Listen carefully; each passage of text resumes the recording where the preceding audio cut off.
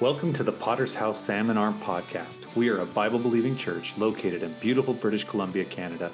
We are proudly part of the Christian Fellowship Ministries with 3,000 churches around the world. We are a church focused on world evangelism, discipleship, and church planting. Here we will share recent sermons from PHSA Church and other sermons from throughout our fellowship. I am Pastor David Bickford, and I will be your host for this podcast. I thank you for listening today, and we hope these messages are a blessing to you and bring you closer to God.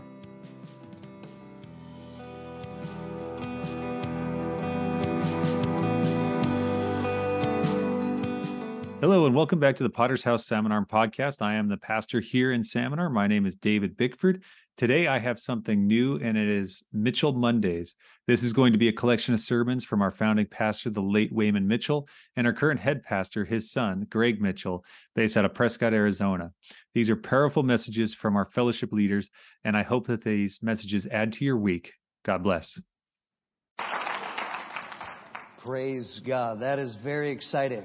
I was having flashbacks there, and I remember 27 years ago in February, just gone, that Lisa and I stood in a farewell service like this and went out into the adventure of a lifetime. So I am very excited what God is doing. Turn in your Bibles to the book of Acts, chapter 26.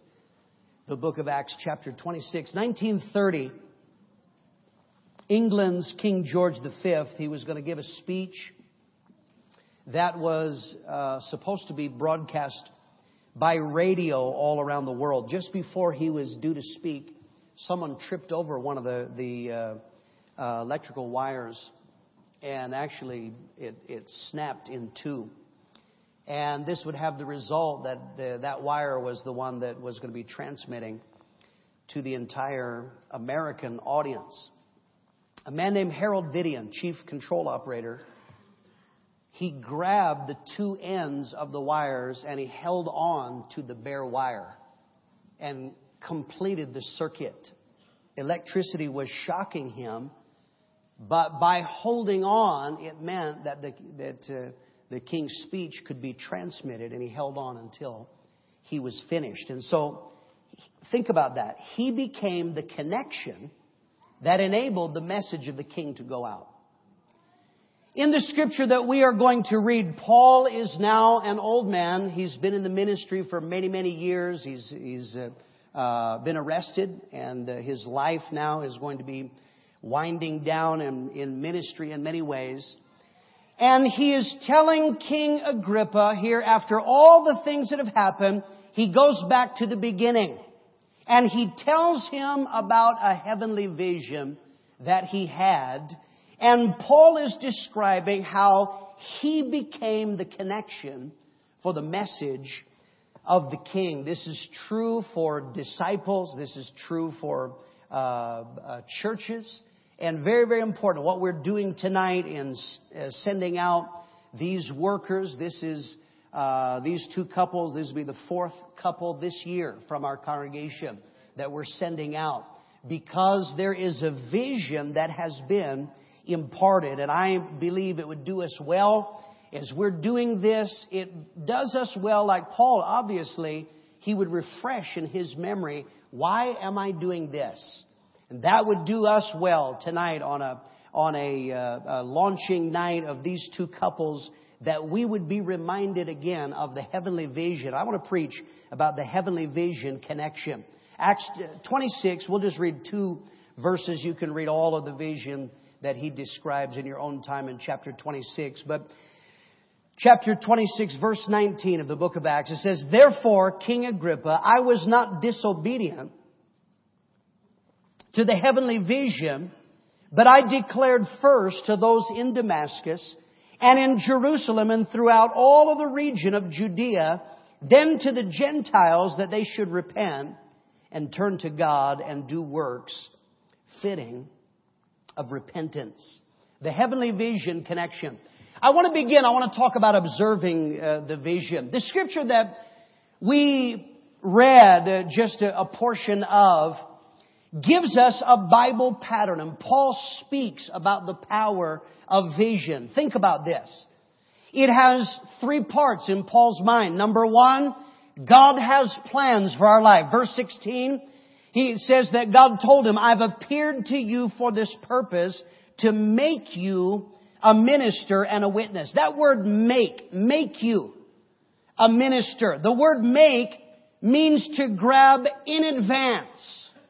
And here is the idea that Paul said, God interrupted my life. Ian said it was not his plan to preach the gospel. That was Paul. It wasn't even his plan to be a follower of God.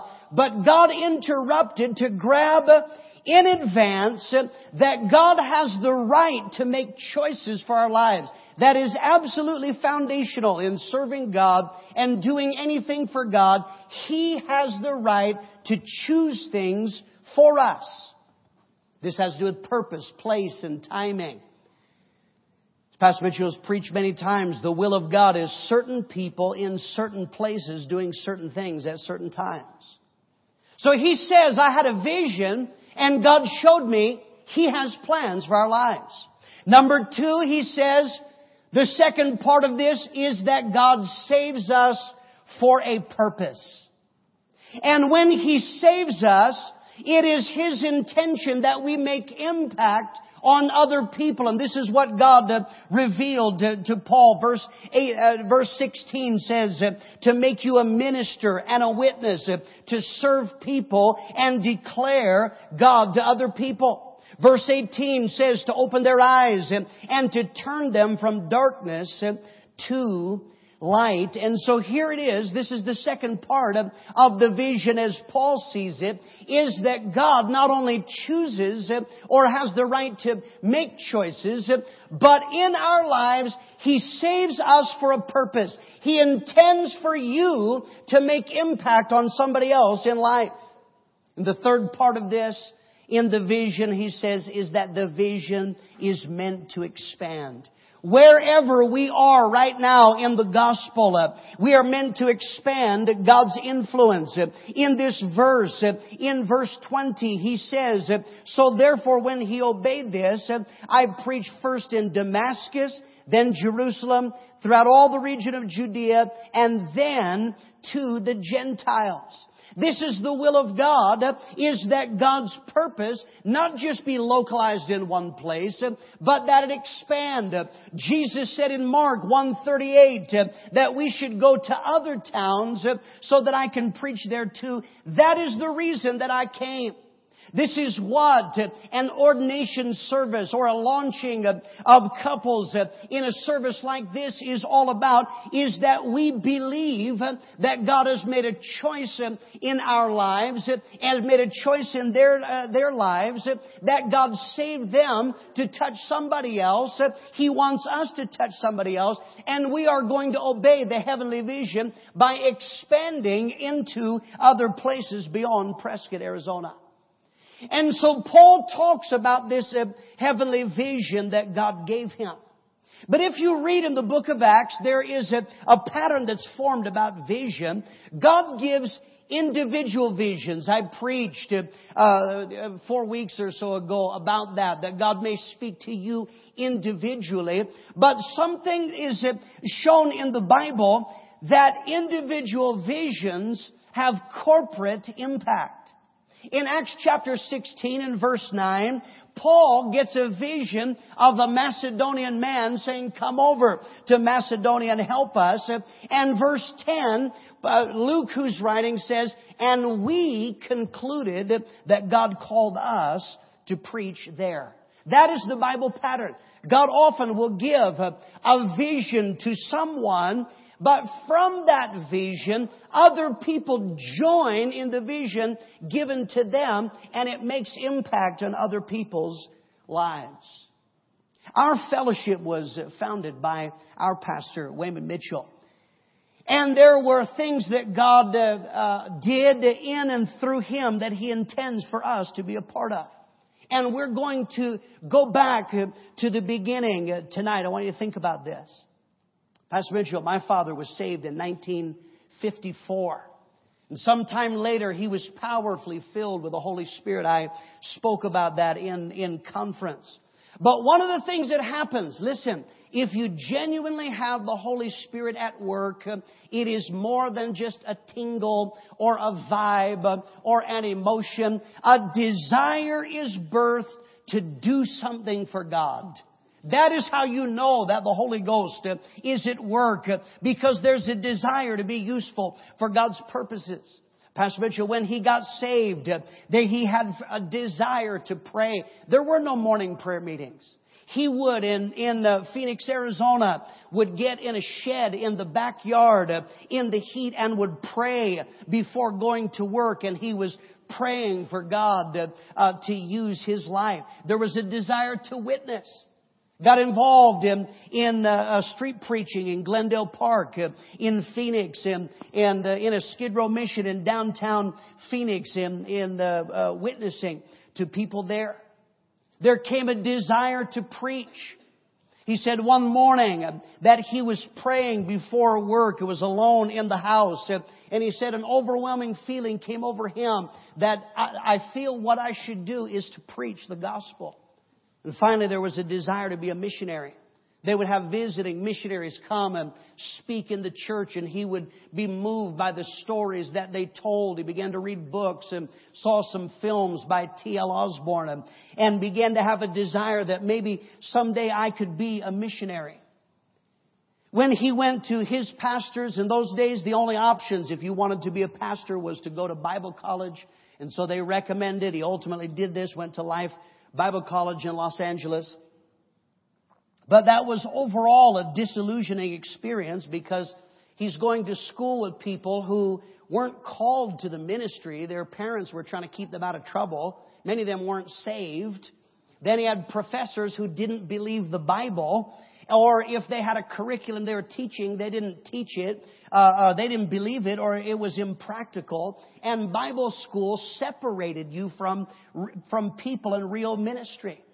Ultimately, he became a pastor in the Foursquare organization, and that became disillusioning because it had been rammed into him in Bible college that children's ministry, Sunday school, that's how you reach the world. And he began to discover he could get kids to come, and you'd offer games and candy bars, but that didn't mean that the parents would get saved. He saw politics in an organization instead of life change, and he ultimately quit the ministry. For a time, just worked a job, then went back in the ministry, and ultimately came in disillusionment again. He quit for the second time, called up and quit the church that he was pastoring in Carson, California, was going to leave the ministry altogether. This brings us to opening the vision. I preached some time back, and I spoke about the 5 parts of our vision. I'm not going to give all of that. But I want you to think about this, opening the vision. Listen to me. God is in charge of life. This is what this scripture says. When he talks about going back to the beginning, he learned something. God is in charge. God interrupted. God is able to direct people who keep their hearts right.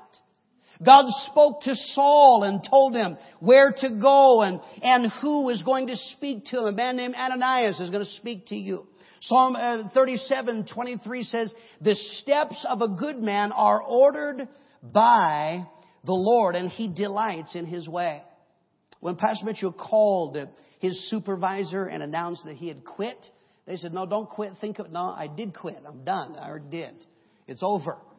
And they said, all right, well, maybe before you quit altogether, you want to go look. There's a church that's come open in Prescott, Arizona. This was no prize. It was because of a moral failure. And this became opened, and you know, I've told the story on numbers of occasions. He and my mom discussed. They said there are 2 younger families in particular that are in the church, and if they will stay, this is Bob and Sharon Allen and Dale and Barb Copeland. We're going to talk to them. If they will stay in the church, then we'll take it. They came and spoke to them, and they agreed that they would stick with the church if my parents came. And so the very first service in January of 1970, they had 29 people, and 7 of those were our family. And so this is where it begins. I want you to think about this. God began to reveal His vision in stages. This was not a master plan that He arrived in Prescott with a blueprint. But God revealed, and I want you to think about 3 of those that are very important for us as we're launching couples out. Number 1, the first part is that evangelism is our purpose.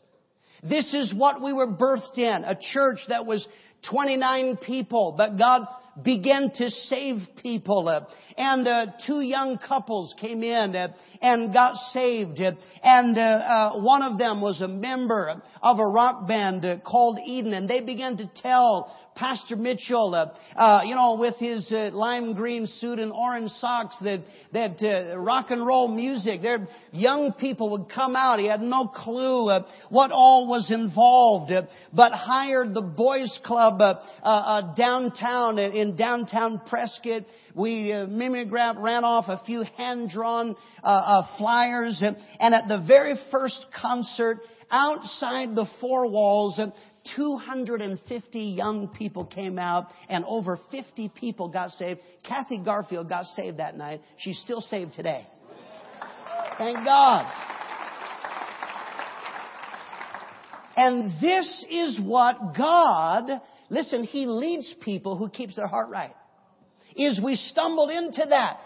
That was better than giving away chocolate bars to kiddies. Sinners came in. And we began to minister. In fact, this is what we exist for, is for the lost. Our church is built around being a witness. That is what this scripture says. I will make you a witness. And we aim for decisions. One thing I can guarantee in our church, I don't care what the service is. We had a funeral on Saturday, and you knew there would be an altar call. The gospel would be declared. We have weddings, and the gospel is declared. I don't care what it is. We have altar calls around here. Because that is what we are about. We take the gospel outside the 4 walls. Our motto is find a crowd or create a crowd so that we can preach the gospel of Jesus Christ. In 1970, we began having concert ministry. And we started, after that initial success in the boys club, ultimately we rented a building on Granite Street, and we began a concert ministry, and we've not stopped doing that for 43 years. You heard the report on Sunday morning on our concert ministry that now is on Gurley Street downtown. Oh, it's got a few more bells and whistles, a few more lights, and now it's got video and little fancier. But listen, you heard on the weekend, 8 people were saved, and 4 of those were in church the next morning. Because that is our purpose. We're sending Ian and Priscilla. We're sending Paul and Amy. And we expect that in Fountain, Colorado and Marion, Illinois, you are there to evangelize. You are there to find sinners and declare the gospel, because that is our vision. Second part of the vision is making disciples. Making disciples is our purpose. From the beginning of our church, Pastor Mitchell had young men. He ran the outreach ministry. When we had the concert, he refused. He would not do the altar call. He would not, he kept out the crazies and all all the kinds of different things. But he insisted that young men, you will run the outreach ministry. And part of that was that they could relate, but part of that is the only way that you develop, is you have to hands-on, you have to wrestle through problems and develop. This is what happens. And so he began to see that the same desires that he had as he preached under anointing, he had young men. Desire was birthed in their heart, just like him. I want to do something for God. And initially, the same advice, all he knew was go to Bible school. We had 2 young men go to Bible school, and it almost completely ruined them. They came back ruined. They had lost the fire, and now they believed some strange things by going to Bible school. And he began to see that is not going to work. We cannot have good young men that are on fire and then send them with funky professors who's going to kill everything good in them. That's not going to work. And he began to see that the Bible method is discipleship. That is hands-on instruction in relationship to a man of God, imitation of a godly example, emphasis on the heart and character more than book learning, and thirdly, involvement in real ministry. These two young men, as they were testifying, I'm thinking back when they first began to express a desire in ministry in both of these couples. I have spoken to them, and they were wrestling, working with new converts, and the frustration, Pastor, these people got saved, but they're doing stupid things, and they're not making good decisions. What do you do?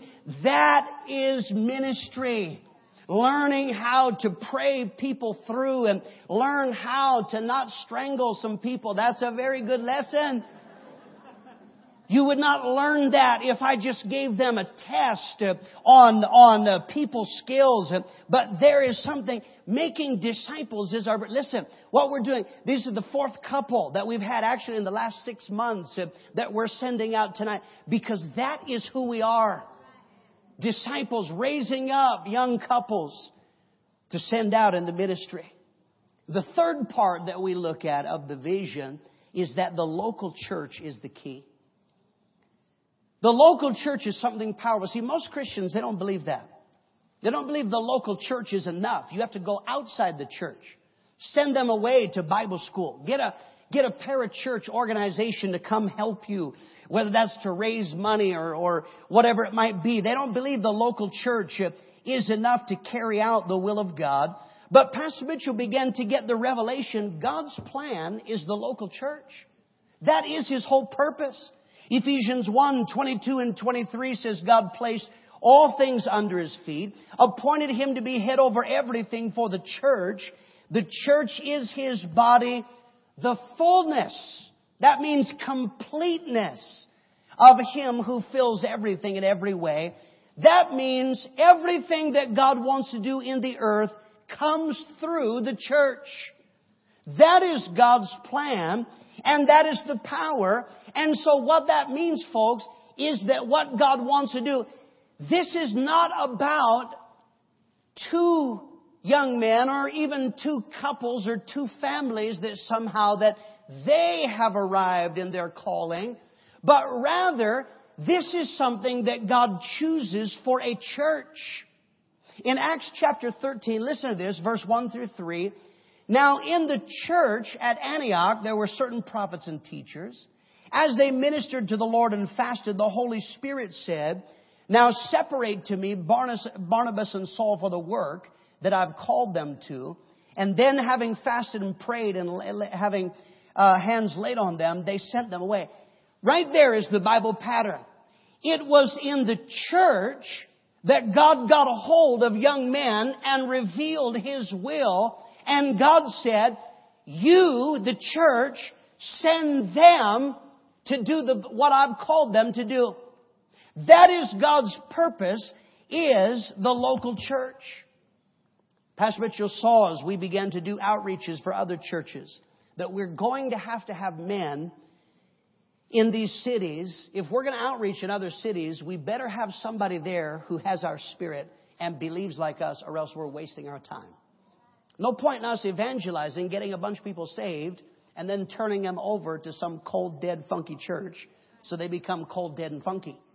Or else they're not going to love them at all. He said that's not going to work. And so in 1973, here was the great experiment, never been done by us before, is we had a worker who had not gone to Bible school, but we found a city close by, the metropolis of Wickenburg, Arizona, and we sent a couple like all the way down the hill. And we sent them to give them that vision that you're going to evangelize it and you're going to replicate what you've seen here. And in 6 months, that church was self-supporting. That it worked. That what we had done in Prescott, it actually worked in another city. That later on, in short order, not long later, we sent the second couple, Harold and Mona Warner, we sent to Tucson, Arizona, and that church began to take off. It worked just like it did in Prescott. 1975, we sent the first worker to a foreign nation all the way across the fence into Nogales, Mexico. 1977 in Holland, a couple that Pastor Mitchell had met, we released them and they began to put in place in Holland. And in 1978 in Australia, for the first time, we had in a conference, we had a couple stand up and we raised money. We said we're going to send them on the other side of the world to Perth, West Australia. And you know that in time, Pastor Mitchell, that desire to become a missionary that God had put on his heart was fulfilled. He did go to Australia on 3 different occasions to fulfill that. It was in Australia where I went. God got a hold of me. It was in Perth, West Australia, where I was discipled and trained. And much of what I know about ministry, I learned in a local church in Perth, West Australia. And I even use that here to this day. It is a local church that will provide the finances and the opportunities for evangelism to learn, the training of workers, the sending of workers. Our vision is the local church. Let's look at one final thing. Let's talk about obeying the vision. See, this scripture that Paul, he reflects back on the vision. He says, vision requires response. It's all well and good for us to say, the Lord spoke to me, or God showed me, or I saw this, or I see that. But you have to choose to obey. Verse 19, he says, I was not disobedient to the heavenly vision. Disciples have to obey their own heavenly vision. God will speak individually. Ian was saying about here, he wasn't expecting. What that meant is he told me, actually wrote it out. I got a Fountain, Colorado. He gave me demographics and look at it.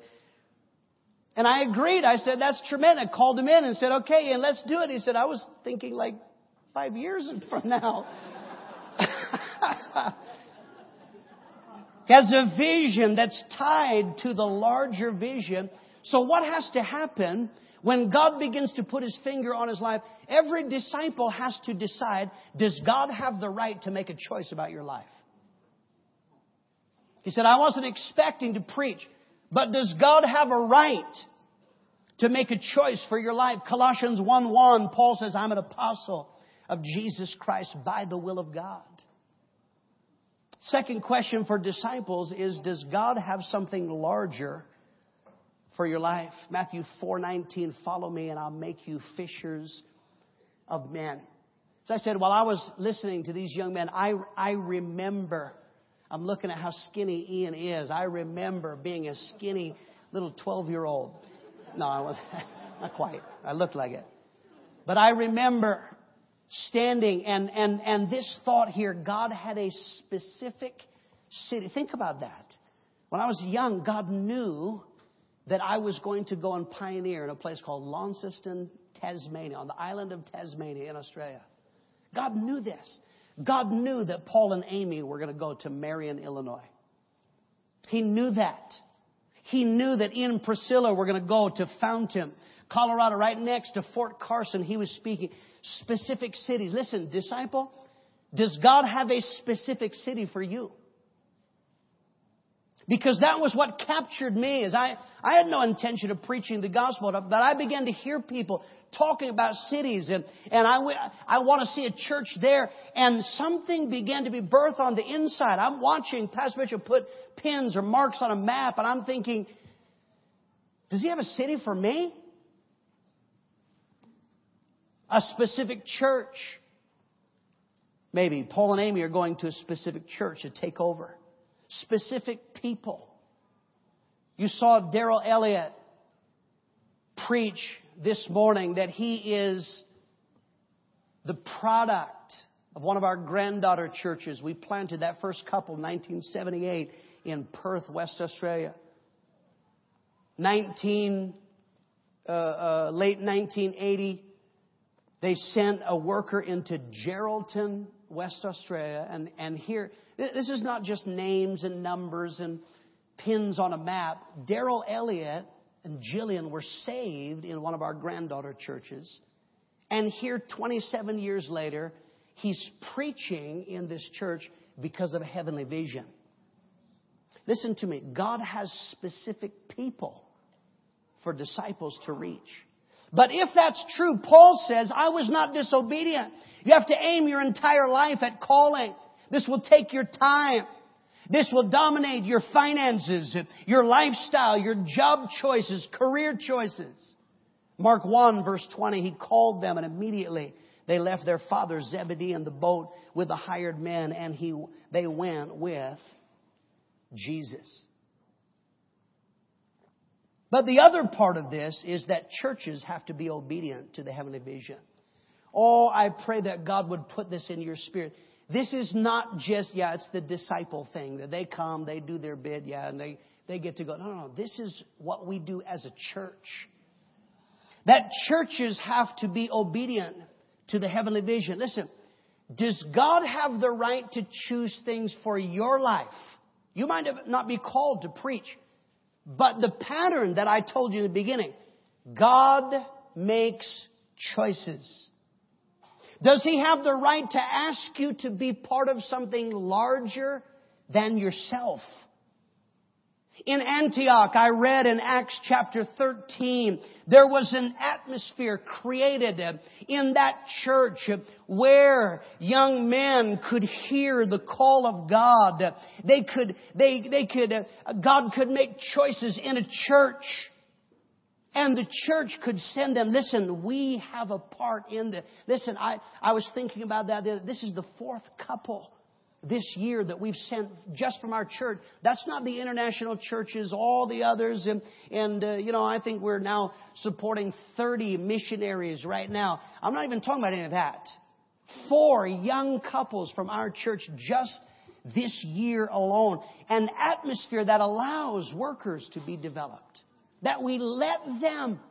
There are some of you here, I thank God for you get what we're doing. Some of you have been involved in concert ministry for many, many years, and and we get these young kids and we let them be in charge and run things. But you get what this is about. This is not about whether or not they're going to be perfect. You get we are doing something bigger than running a concert on one night. Is we are training workers that are going to reach the world.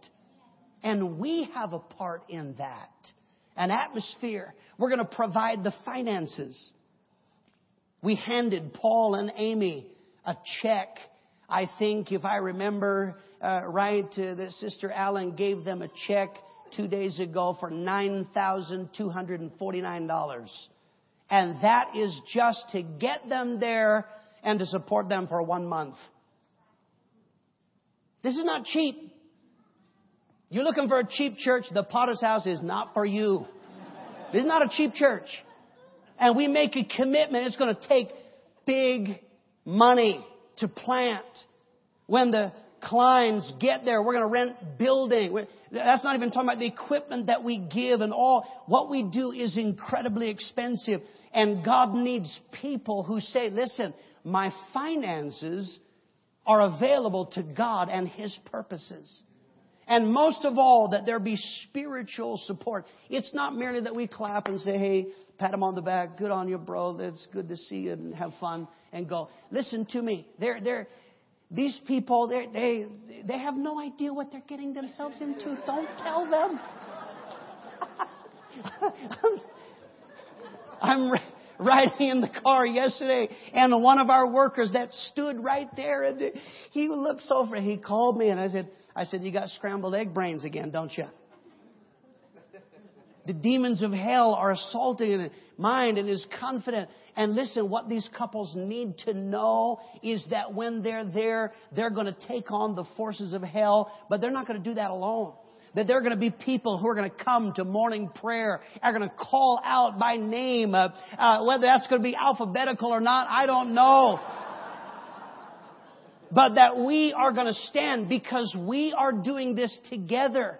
This vision is not just Pastor Mitchell's vision. It's not just Paul's or Ian's vision. This is something that God has given us as a church. Listen, we are taking the world. Do you understand that? It's not just we're talking about it. We are doing this. We have a commitment to reach the world, and we have a reward that we can share in Philippians 4, verse 17. Not because I desire a gift, but I desire fruit that will abound or multiply to your account. I preached, I think, 4 years ago, an expanded version of this on the heavenly vision. When I preached that, at the end of the sermon, I told you that we had, at that point in time, 430 churches in the U.S., 950 internationally.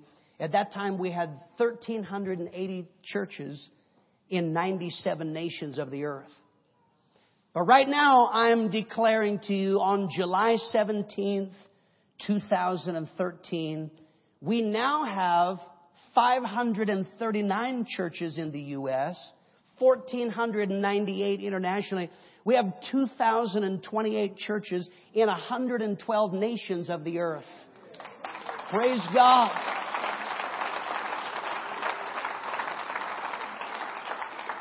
And we have that together. We have, did you see Gordon Porter?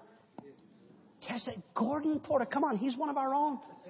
He's a Prescott boy. He's from Baghdad, isn't he? Gordon Porter is in Kathmandu, Nepal. Can you believe that? He sends photos. I'm like, that's Gordon. Is there a photo on the bulletin board of Gordon Porter in Nepal? Preaching the God. I'll never forget. I brought him in the office and told him, we got an opportunity. You want to go to Nepal? I thought he was going to pass out. But listen, the vision works. The vision works.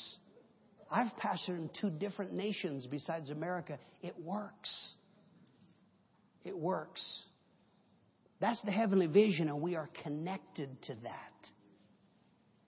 Praise God. That was another powerful message by one of our leaders in the fellowship. I just want to take this opportunity to quickly, give you an invitation to Christ. If this message impacted you in some way and you want to, give your life to Christ, and you want to know how to do that, it's pretty simple. All you have to do is say a quick prayer, something simple and short, just like this. Dear Lord God, I know that I'm a sinner, and I know that you sent your son, Jesus Christ, to set me free from my sin. He came to earth to die for our sins, and he rose again so that we might be saved. I repent of my sin. I accept Jesus Christ as my Lord and Savior, and I thank you for your salvation, for the salvation you give us through grace. In Jesus' name we pray. Amen. Thank you for listening today, and I can't wait for you to come back next time. Thank you for listening to the PHSA Potter's House Salmon Arm podcast. Be sure to follow us on Instagram at pottershouse_salmon arm to keep up to date on what we are doing, join the conversation, and discover how Jesus Christ can revolutionize your life.